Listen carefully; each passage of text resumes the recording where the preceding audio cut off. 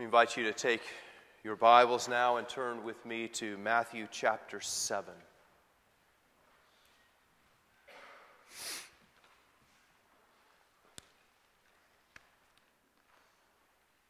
And the words to which I would call your attention this morning are Matthew chapter 7, verses 7 through 11.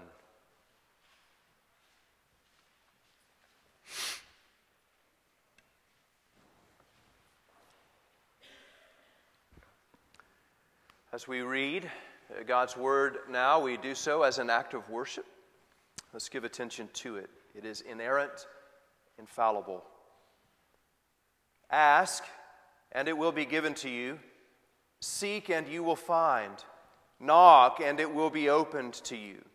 For everyone who asks receives, and the one who seeks finds. And to the one who knocks it will be opened. Or which one of you, if his son asks him for bread, will give him a stone? Or if he asks for a fish, will give him a serpent?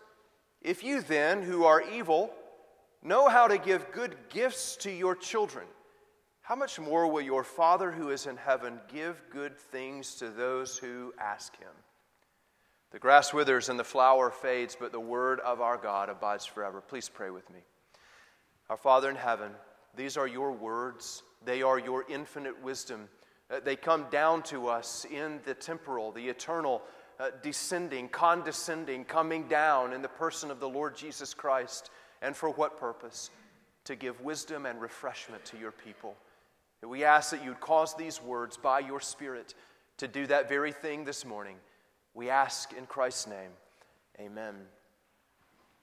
I don't know about your news feed, but lately in mine, more and more, I'm seeing information, contemplation of what is called the metaverse. If you're not familiar with this, you need to get familiar with it because it is your future. Pretty soon, don't you know, your entire reality is going to be taken up with a pair of goggles existing in a digital world which you can make yourself.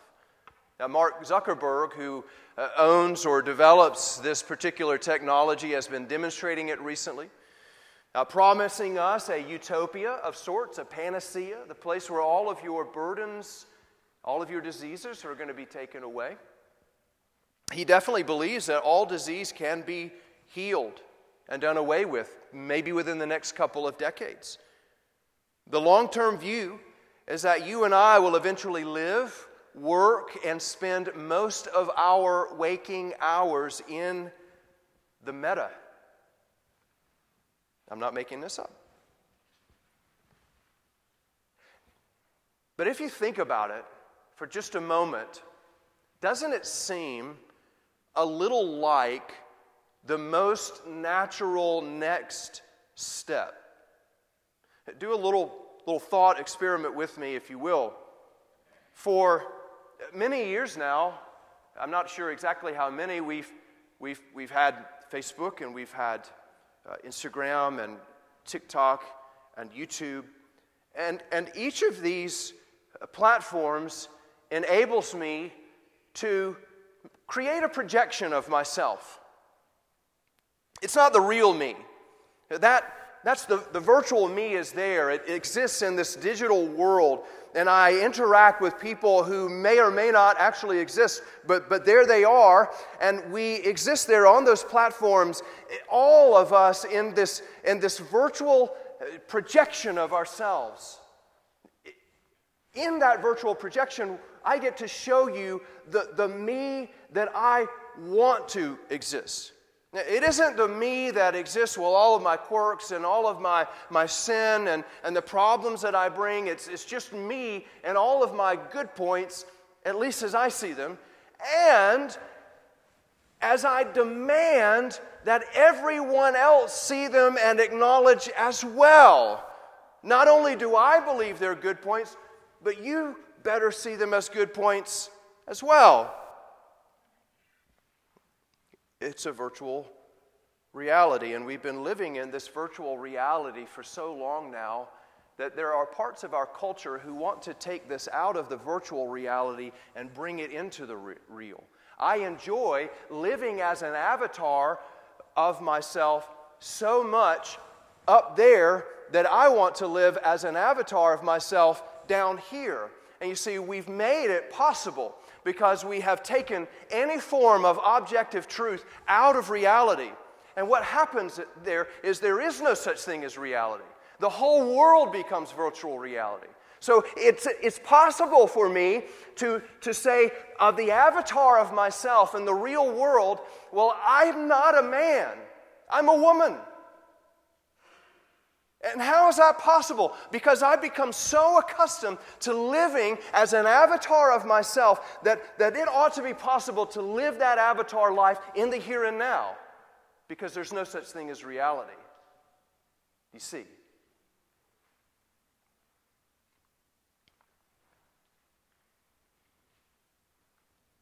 But this is not sufficient. This is rebellion against God in the highest order. Why is that? Well, because God is reality. There is no reality apart from, aside from Him. It cannot be redefined.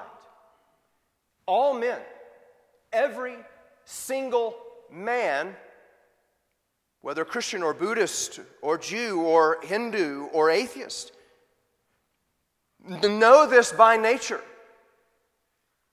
It is written into the very conscience of a man. And so that the man who refuses to acknowledge this lives an existence that is totally rent. It is torn aside because his whole effort to build this virtual reality for himself is to build a reality in which he can deny that which he fundamentally knows.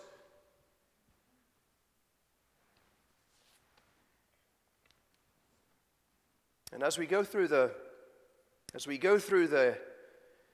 Sermon on the Mount, don't you see that this is what Jesus is trying to show you? He is trying to say to you, people, there is a real, and you're not living in it. Come with me to the top of the mountain and look out. Look and perceive and understand my words. That is reality. Let me tell you who you really are.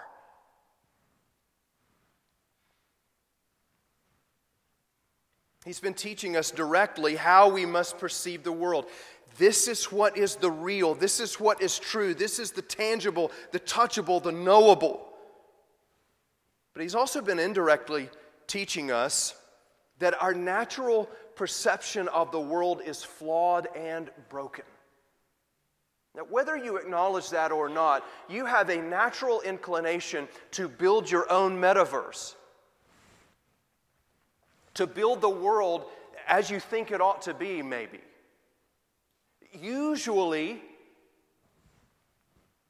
actually, always, what you're doing is building a reality in which you are God, in which all of the laws of the universe exist to serve and meet your ends. Jesus is saying to you, that's not real.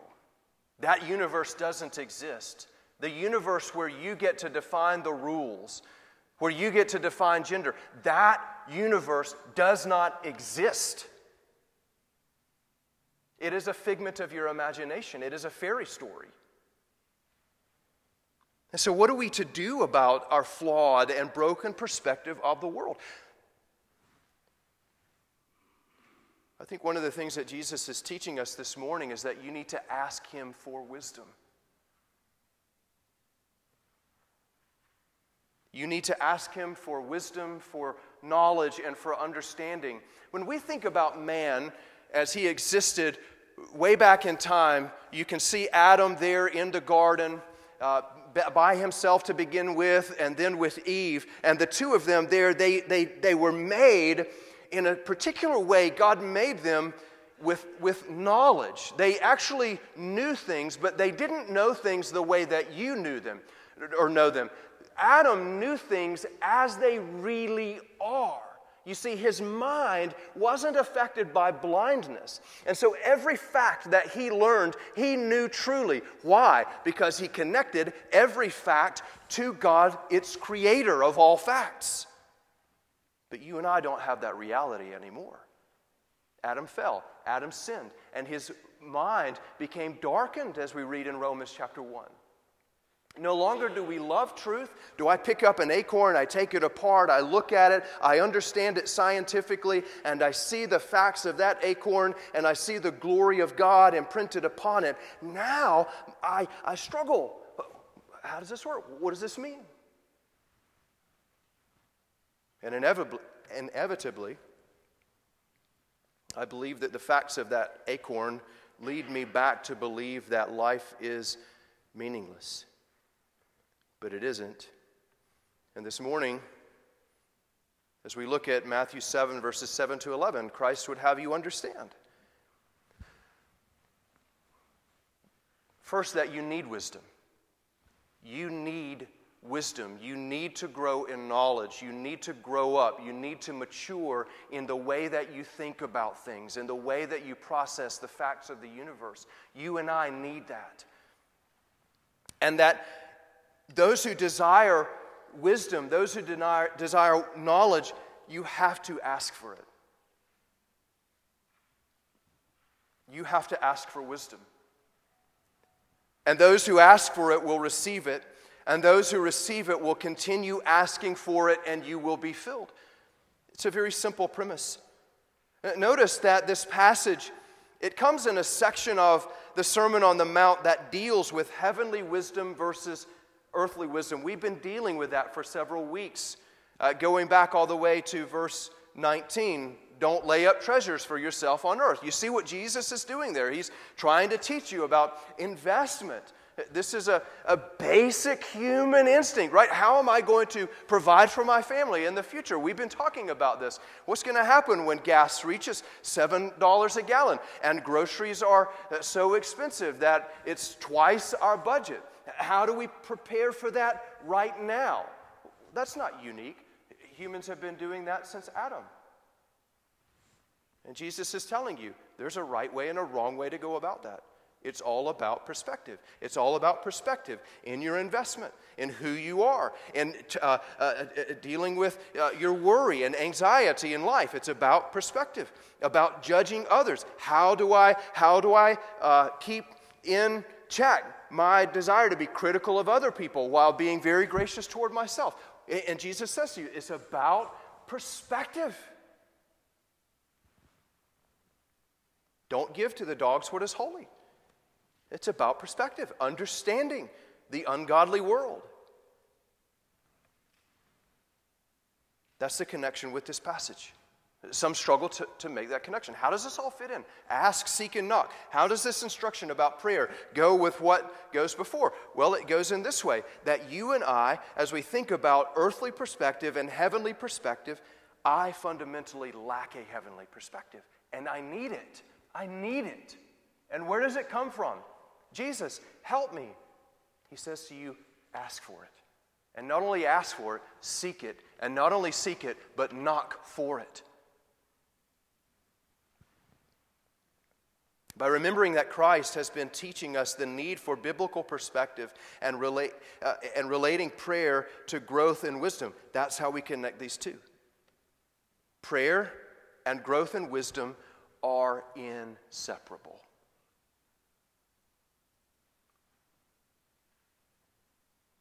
Notice the first thing that Jesus says here in verses 7 to 8. Christ commands you to pray.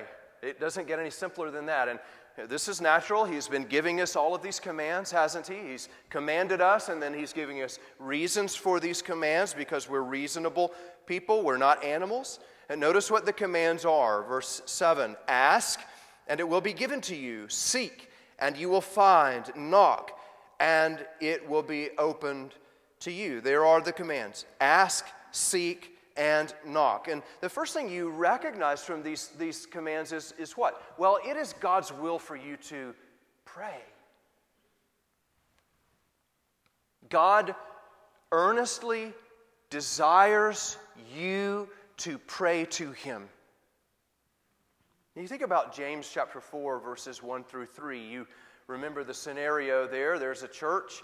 They are fighting and quarreling with one another and trying to figure out where all these quarrels and fighting come from. Where do the wars come from? And James says, well, don't you understand that the fighting and the quarrels and the wars come from you?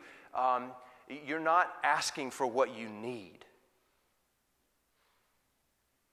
And you're not receiving things because you're asking for them in the wrong way. So Jesus is teaching us here that by bringing our requests to God, He helps us to do a couple of things. He helps us to distinguish between those things that are needs and the things that are wants. He enables me to distinguish between what is a want and a need. When you pray for the people in Ukraine and you pray for a Disney World trip, it's pretty easy to prioritize that list. He enables you to evaluate your motivation for asking. Don't you see? You get on your knees before the Lord. You go into your prayer closet. You bow down before Him. And you begin to open up your heart to the Lord. And even in that moment, as you pray, He is imparting wisdom to you. He is helping you by His Spirit to pray the right way. God is teaching you. In your prayer life, He is enabling you to grow in wisdom. And so the main thing that God wants you to seek Him for is wisdom.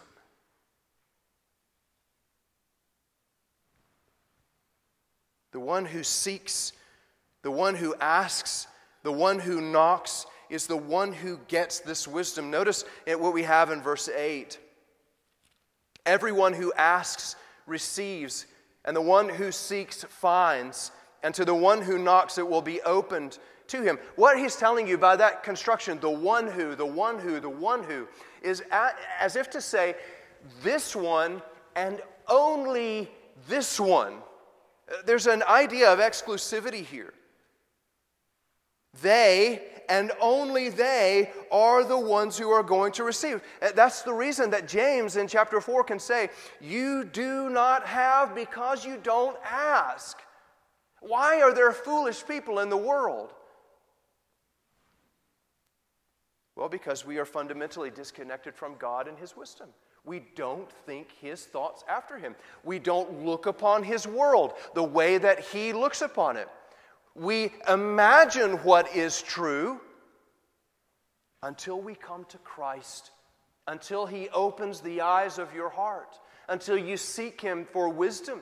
And He imparts it to you, and He enables you to take off the lenses of sin and to see things from the top of the mountain as they really are. God wants to give you wisdom. And so what do we take away from this part? Well, the truly wise man will be a man of constant prayer. You can make a lot of the way that Jesus says what He does because He uses the present tense. And you learn that in the present tense, whenever a Greek writer uses the present tense, he's indicating something that goes on and on. So the idea might be ask and keep on asking, and it will be given to you. Seek and keep on seeking, and you will find. Knock and keep on knocking, and it will be opened to you. There's a sense in which then the wise man is a man of constant prayer. You keep praying, you keep pursuing the Lord. And what are you doing when you do that? Acknowledging that you and only you have the ability to give me what I need. The command is to ask and go on asking. The wise man, then, he's not wise simply because he prays. He's wise because God is pleased to answer his prayer. He is going to the one who is the source of all wisdom. This is an amazing thing to think about. You and I, we wonder, what do I do next? Do I go and do I buy a big storage tank? Do I spend hundreds of dollars so that I can put hundreds of gallons of fuel in there because tomorrow it's going to be $8 a gallon? Is that a wise thing to do? God can lead you in that. He leads you to wise decisions. Notice one other thing here under this heading. Notice that the promise is to all who pray. Do you notice that in verse 8? For everyone who asks and keeps on asking receives. If you've been waiting for an invitation to pray, here it is. If you have been slack in your discipline to pray, if you haven't been asking the Lord for wisdom in your life for the decisions that you have to make, if you haven't been asking him, here's the invitation. Repent and come back. Begin now. Now is the time to begin praying, to seek the Lord. And if you've never prayed to him in the first place, now is the time. Here is the invitation. Everyone who asks and keeps on asking will receive. It doesn't get any plainer than that.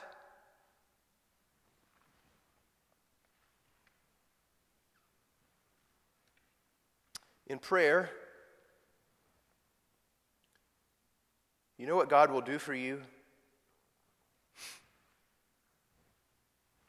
He's going to raise you up above the clamor and above the confusion that surrounds your life, to focus your mind on the things that matter, on the things that are eternal.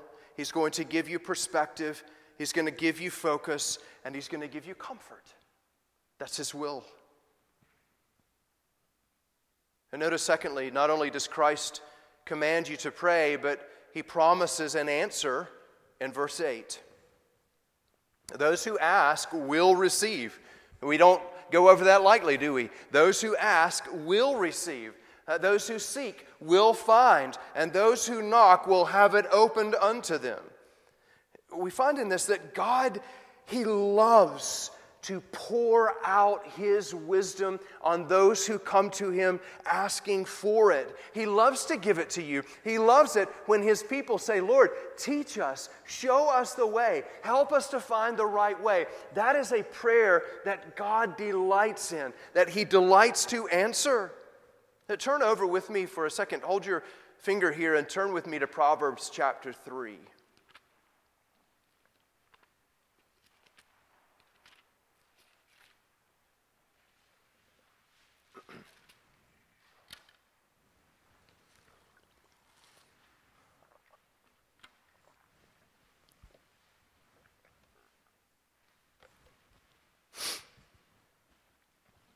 Proverbs chapter 3, verse 13, we read, "Blessed is the one who finds wisdom." You see a similarity in language here.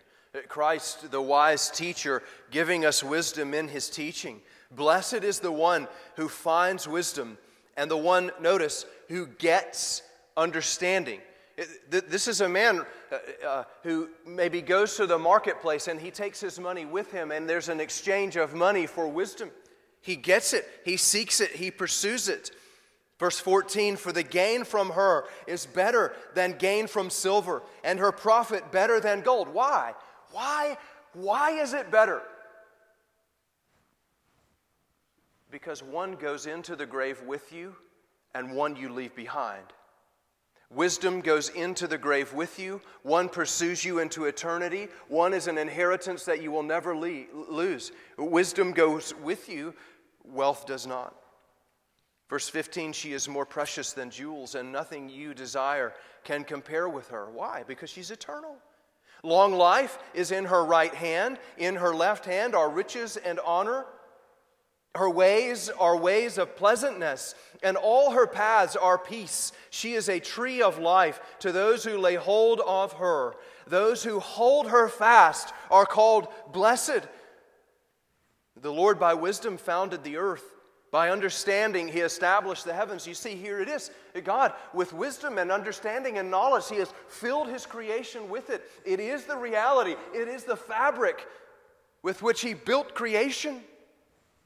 By His knowledge, the deeps broke open and the clouds dropped down the dew. God delights to pour out this wisdom upon you. He delights to give you that investment which you cannot lose.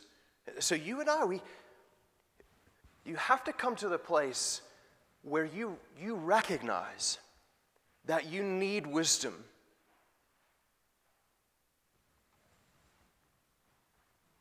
Where you recognize, actually, I understand, I don't process everything the way that I ought to. I look at the war in Ukraine, and to me, it looks like total chaos. It looks like a savage man who is, for reasons only known to him, carrying out wicked intentions. And that's all I can see. And to me it looks, is it hopeless?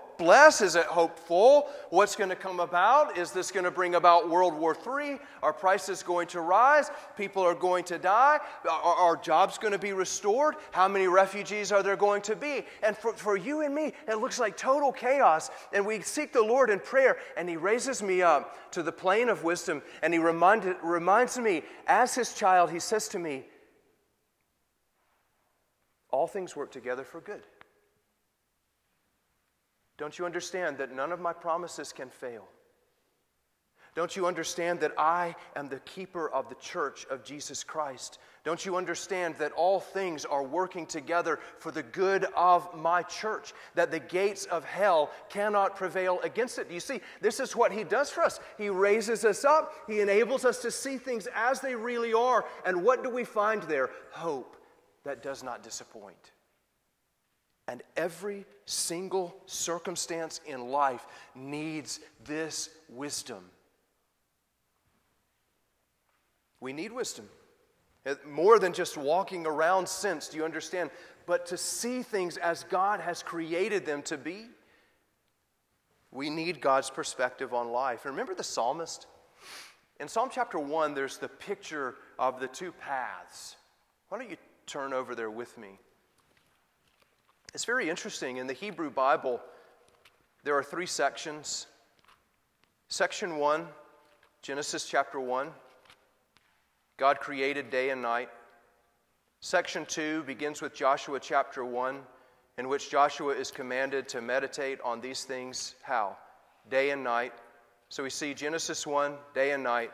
Joshua 1, day and night. The third section, Psalm 1, meditate on God's law day and night. It's over and over and over again. Notice in Psalm 1, verse 1, blessed is the man who walks not in the counsel of the wicked. That's pretty plain. Who am I getting my counsel from? Who's advising me? Who's teaching you how to process life? Who's teaching you the facts of reality? Who is teaching them to you? Is he a man who loves Christ? Because if you're accepting the counsel of wicked men whom Christ calls dogs and pigs, you will not know God's blessing. Blessed is the man who walks not in the counsel of the wicked, but, verse 2, his delight is in the law of the Lord, and on his law he meditates day and night. This is God's will for you. And you can see the full picture now. What is the godly man? He's a man who's on his knees, acknowledging, Lord, I'm not an end in and of myself. I don't have wisdom myself. I have a deep need to see things as you see them, and I need you to pour it in to me. And so the picture of Psalm 1 is the man who is meditating on God's law, reading the Torah, reciting it to himself over and over and over again. Why? Because this is life. Riches, wealth won't accompany me into the grave, but the Torah will. It will go with me. Every word of Scripture will go with me into the grave. And therefore, it's there that I will invest myself. It's at God's doorstep that I will knock and knock and knock and knock and knock until He gives me the wisdom that I need. Let's notice thirdly then, lastly, how will God answer you? We know that He will answer. You ever remember the times in your life maybe when your father or your mother let you make a stupid decision and then was gracious enough to let you experience the consequences of your stupid decision? Hopefully, so that you would not make the same stupid decision again. This is what parents do. And sometimes you would go back to your mother or your father and you say, I really messed it up this time. And your mother or father might say, yeah, I told you so. Okay. Yeah, I'm just going to go ahead and affirm you are stupid. That was stupid.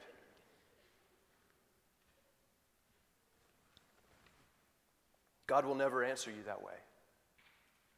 He answers you as a father, we learn in the last few verses, but he answers you as a tender and a loving and a merciful father. Read with me verses 9 through 11. Or which one of you, if his son asks him for bread, will give him a stone? Or if he asks for a fish, we'll give him a serpent. You see, here's natural reason. Look, I'm looking at all of you people out here, and I know you, I know your hearts, and you know each other, and I know that if your son came to you and he asked you for a little loaf of bread, enough to get him through the day, you're not going to turn around and give him a stone in the shape of a loaf of bread. You're not going to tease him. You at least have that much goodness. Or if he asks you for a fish, you're not going to hand him a basket and he opens a basket and out springs a cobra.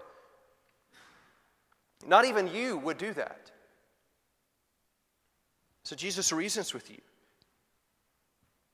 He says, listen, when you think about how your heavenly Father loves you and how He will provide for you, there is some parallel with an earthly father. You think of Him that way, but greater. Notice another thing very carefully. How does the Father answer? Isn't it interesting that Jesus doesn't say, or which one of you, if his son asks him for bread, will give him for bread? Why didn't He just answer it that way? Because you and I know that a good father does not always give his children exactly what they ask for.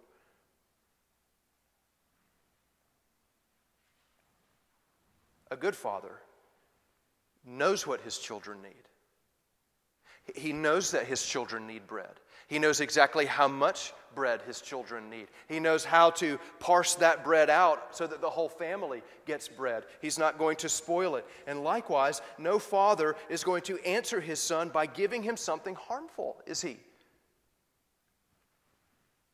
And neither will your heavenly Father.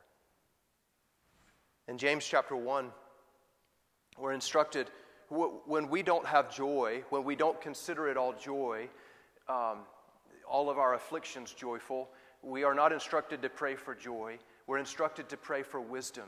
And he tells you there to keep on praying, keep on asking for wisdom, that God will not give it to you in the King James Version with upbraiding. He's not going to chastise you for asking Him for wisdom. He wants you to ask Him. He's commanding you to ask Him. Notice next this fatherly gift of God. A second comparison and a logical conclusion that God is different than you. Verse 11, if you then, being evil, know how to give good gifts to your children, how much more will your Father who is in heaven give good things to those who ask Him? Jesus is very kind to you. He doesn't tease you. You see, He tells you exactly how things are. You're evil. He's not a prosperity preacher. He's willing to tell you how things are. You're evil. And yet, you know how to give good things to your children. When Christmas rolls around, you want to indulge them. You want to show your love when your anniversary rolls around. If you are able to remember it, men, you give good gifts. You give good gifts. When birthdays roll around, you give good gifts. You want to display your love. And you're evil. How much more your Father, in whom is no evil whatsoever, able to give you exactly what you need. Your Heavenly Father is good, and He will give you even better things. He can measure it out to you in the perfect proportion. He gives it to you at exactly the right time. And so Jesus is showing us the difference between natural parenting and supernatural parenting. There are times when you wonder, okay, is it right in this moment for me to keep my child from making this bad decision, or should I let my child make the bad decision and then guide him as he experiences the consequences? Because He knows it. God never wonders. He never wonders. He measures to you exactly what you need and exactly the amount that you need it and exactly the time that you need it. He gives it to you when? If you are asking for it and going on asking for it. God never wonders. What He ordains for your life is perfect. Absolutely perfect. Inerrant. Infallible. Here's what we wrestle with. You remember, we pictured Adam a little bit ago. Now let's picture Eve in the garden. And the serpent slithers up to her, and he presents this temptation to her. And what is, at root, what is he asking her to question? He's asking her to question the goodness of God. Eve, don't you know if God really loved you, He'd have let you eat from this tree? Don't you know He is withholding something good from you? And you and I wonder that too, don't we?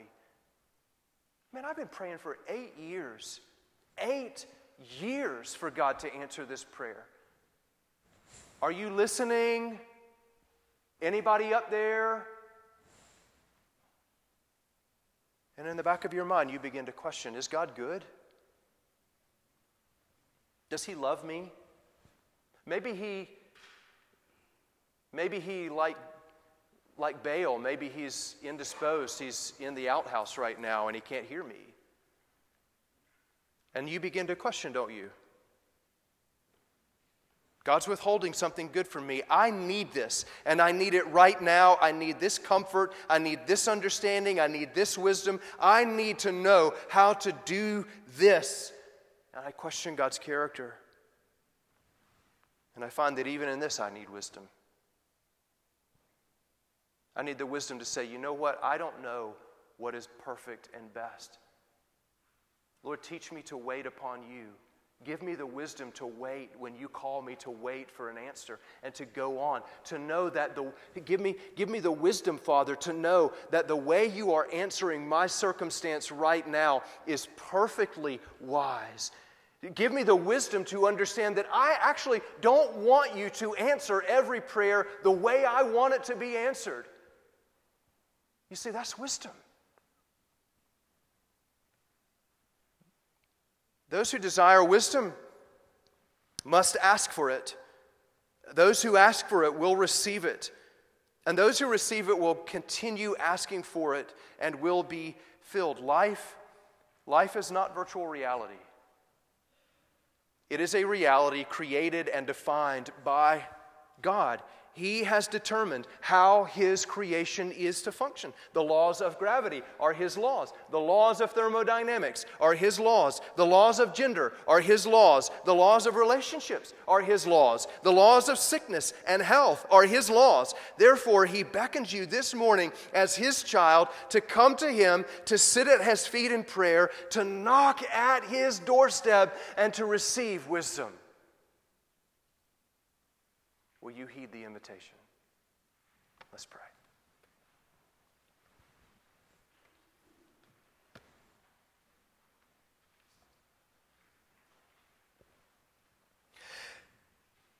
Father, you're so right to call us sheep.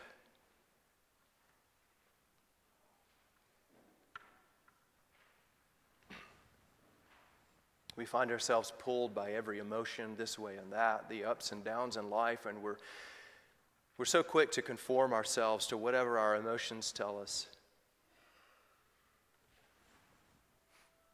And Father, so what we need is wisdom, and we come asking together this morning as a body of Christ in covenant fellowship with one another and with Christ our Lord. And we ask you for wisdom. We need it. Lord, we want to see the church full, but we lack the wisdom to wait upon you for that. We want to see wars end, that we think we know how to end them. Sometimes we find that the way that we implement to end a war only fans the flame. Will sanctions work? Will it drive the people of Russia even closer to their only ally, their president? We don't know. But Father, we come to you. You have infinite wisdom and knowledge. You have ordained all things from before the foundation of the earth. So we come to you through Christ Jesus our Lord, asking that you would give us wisdom. Give us wisdom, Father. We plead with you for it. Teach us. We sit at your doorstep this morning asking you, our Father, as your children, to lead us in the ways of righteousness. We pray in Christ's name. Amen.